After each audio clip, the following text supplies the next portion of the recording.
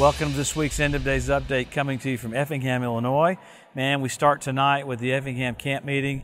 It's Ross Roberts Ministries with Joey Roberts, with Cindy Black, Scott Webb. We'll have a great time. There's so many meetings. There's 3 meetings in the morning, 2 meetings at night. You can get filled up. Man, this is the time to get all you can get. You want to stay full of the Word. So, and if you're in Tulsa this weekend, we'll be at World Outreach, our own home church there in Tulsa. We'll be there Sunday morning. We'll be having a great time. So come join us there if you're in the Tulsa area. It's fun to get to speak in Tulsa and be in my own home, so it's wonderful. So we're coming to you every week to look at the different things that point to the coming of the Lord, specifically the gathering of nations for the Ezekiel 38 war, because we know every week we talk about it, the rapture is signless, but the second coming has tons of signs. And in our new book, End Times Made Easy, just came out the last few weeks, there's 70 some odd signs of the second coming in our generation. So we're so blessed that the Lord put so much information in the Bible to show us exactly what it would look like and then give us sign after sign after sign after sign so that we could tell how close we are. Why would He do that? So that we pick up the pace, we accelerate. This is not about an escape theology. This is a go-for-it theology on the last lap of a race. I've heard people say, Joe, why do you teach on end times? Well, tell a quarterback not to look at the play clock at the very end of the game. No, the plays are crucial. So while the clock is counting down, he makes adjustments. So we make adjustments now that we see that Jesus is just about to come back. Stuff happened this last week. We'll get into it. It's just remarkable setup for the Ezekiel 38 war. The literal main nations like Russia, Iran, and Turkey did things this week that literally show their true colors about the Ezekiel 38 war. So let's get in all that's happened this last week so that we can act as accordingly. Remember, the tribe of Issachar had an understanding of the times to know what the children of Israel ought to do, indicating if you don't know what time it is, you won't know what you should do. So as we approach the coming of the Lord, we make changes. So Jesus is coming so soon. So let's pick up with what happens around Israel this last week. With Jerusalem Day, there was an anticipation of all kinds of chaos breaking out on the Temple Mount. I mean, Israelis got their flags out, did all kinds of celebration. Hamas did nothing. The Palestinians did nothing. Thought there would be massive trouble with that, but there wasn't. So that was intriguing. After that, this is pretty amazing. Israel keeps doing this every single week to keep Iran from literally annihilating Israel. So Israel carried out a drone attack, a kamikaze suicide drone attack at the Parshan nuclear plant in Iran. Pretty amazing. They were quadcopter drones, went right down in there and blew up such an area there. So that's pretty radical. That's over the top. Just like Israel each week seems like they have to do Damascus missile batteries there. This week it was right in the nation of Iran itself. So Iran came back with showing off their underground drone supply. Pretty amazing how they put videos of all, didn't say where they were, but showed videos of all their drones trying to counteract what Israel had done. With that, Iran did a cyber attack in America this last couple of days of the Boston Children's Hospital. It just shows you where Iran's thought pattern is to go after our kids.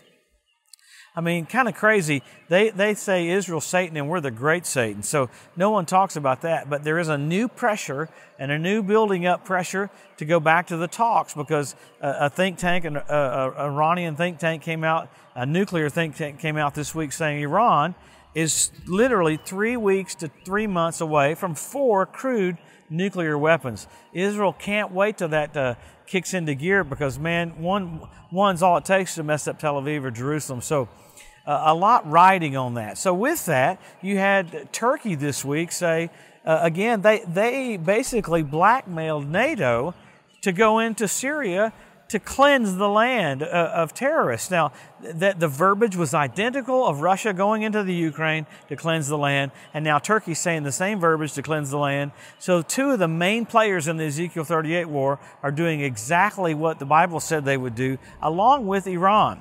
So I love other nations coming out publicly this week pressuring Iran to back away from their nuclear program.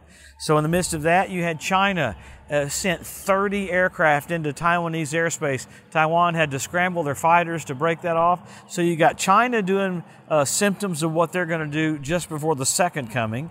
You've got Russia Iran and Turkey doing symptoms of what they're going to do for the Ezekiel 38 war. So that tells us we're very close to the coming of the Lord. There's much more happening. I mean, you had the tomb of Jacob. One of its markers were found this last week. Is an 1,800-year-old grave marker. So all these antiquities are coming out. You've got new activity with asteroids. So you've got nature, you've got crazy weather, you've got crazy asteroids, you've got earthquakes, and then you have all the natural things that you would see with all the armies. So we're a blessed generation. How amazing to be that group just before the author of life comes. So let's go back to the scripture. We do it every week. So much is happening around Israel, and really the big part about the settlements is probably getting to be a real problem so soon. But let's go to the Bible. We always go to this every week. What does it say? Number 1, Israel made a nation. Number 2, Jerusalem won back. Jesus said the generation that sees those two events will not pass away till all is fulfilled. But then you got the after that you've got the Hebrew language restored. You got the Ethiopian Jews brought back. You got the fertility of the land of Israel. You got the revival of the Roman Empire. You have the amazing thing of Ethiopian Jews brought back in one day, 18,000. You have all these things. You have 172 different species of predatory birds show up on the land. You have foxes showing up on the Temple Mount, fish in the Dead Sea, the ritual baths around the temple filling up with water. This one happened a couple of months ago in the Dead Sea, right where Sodom and Gomorrah was. The water turned blood red on the Day of Atonement. Absolutely crazy. So you have all these things. Rabbi Yitzhak Kaduri prophesying that Israel will be ruled by 2 Benjamins just before the Messiah comes back. You have the Sanhedrin getting the oil of anointing ready twice to anoint the Most Holy, which is the Messiah. You had Russia rebuild the arch for Baal worship in Palmyra. That's where the Tower of Babel was. The Talmud says that's the last thing you'll see before the coming of the Messiah. And then you got signals, man. You had blood red moons on Passover and Tabernacles. A few years ago, as radical as that is, NASA calls it a tetrad. When's the last time you had 4 blood red moons on Passover and Tabernacles? 1967, when Jerusalem was won back, 1948, when Israel was made a nation, and 1492 at the Edict of Expulsion, when the Jews were kicked out of Spain. That's remarkable. Then you had Bethlehem Star, Jupiter, Regulus, Venus. You had Regulus do retrograde motion, forms a crown over Jupiter. A king is born. That's what happened at the birth of Jesus. The constellation was Virgo, born of a virgin. This last year, NBC Nightly News said we have a celestial event, Jupiter, Regulus, Venus. The constellation was Leo. He's the lion of the tribe of Judah. Let me just tell you, my friend, he came the first time in humility. The second coming, he's coming back. Every knee will bow. Every tongue will confess that he's Lord to the glory of God the Father. So, man, exciting days. Order our new book at josephmorris.com. End Times Made Easy. There's charts and graphs in there that you can glance at the graphs and learn where we are in time. So see how easy it is to see how close we are. We made it as easy as possible to look at the signs, look at the graphs, to see where you are. Why? So we can make changes.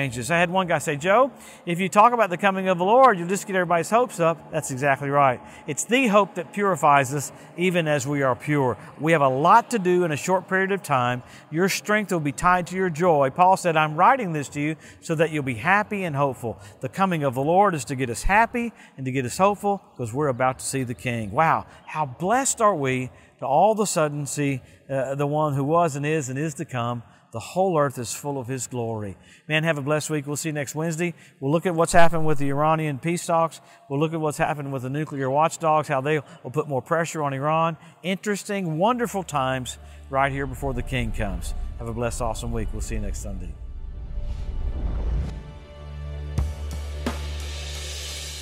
Thanks for joining us today at the End of Days Update. If you'd like to be notified every time there's a new post, just go to the edu at josephmorris.com and subscribe to receive email alerts. If these posts and updates have been a blessing to you, please consider making a one-time donation to help get the message out, or even becoming a monthly partner with Joseph Morris Ministries. Thanks again for tuning in to the EDU, and we'll see you next week.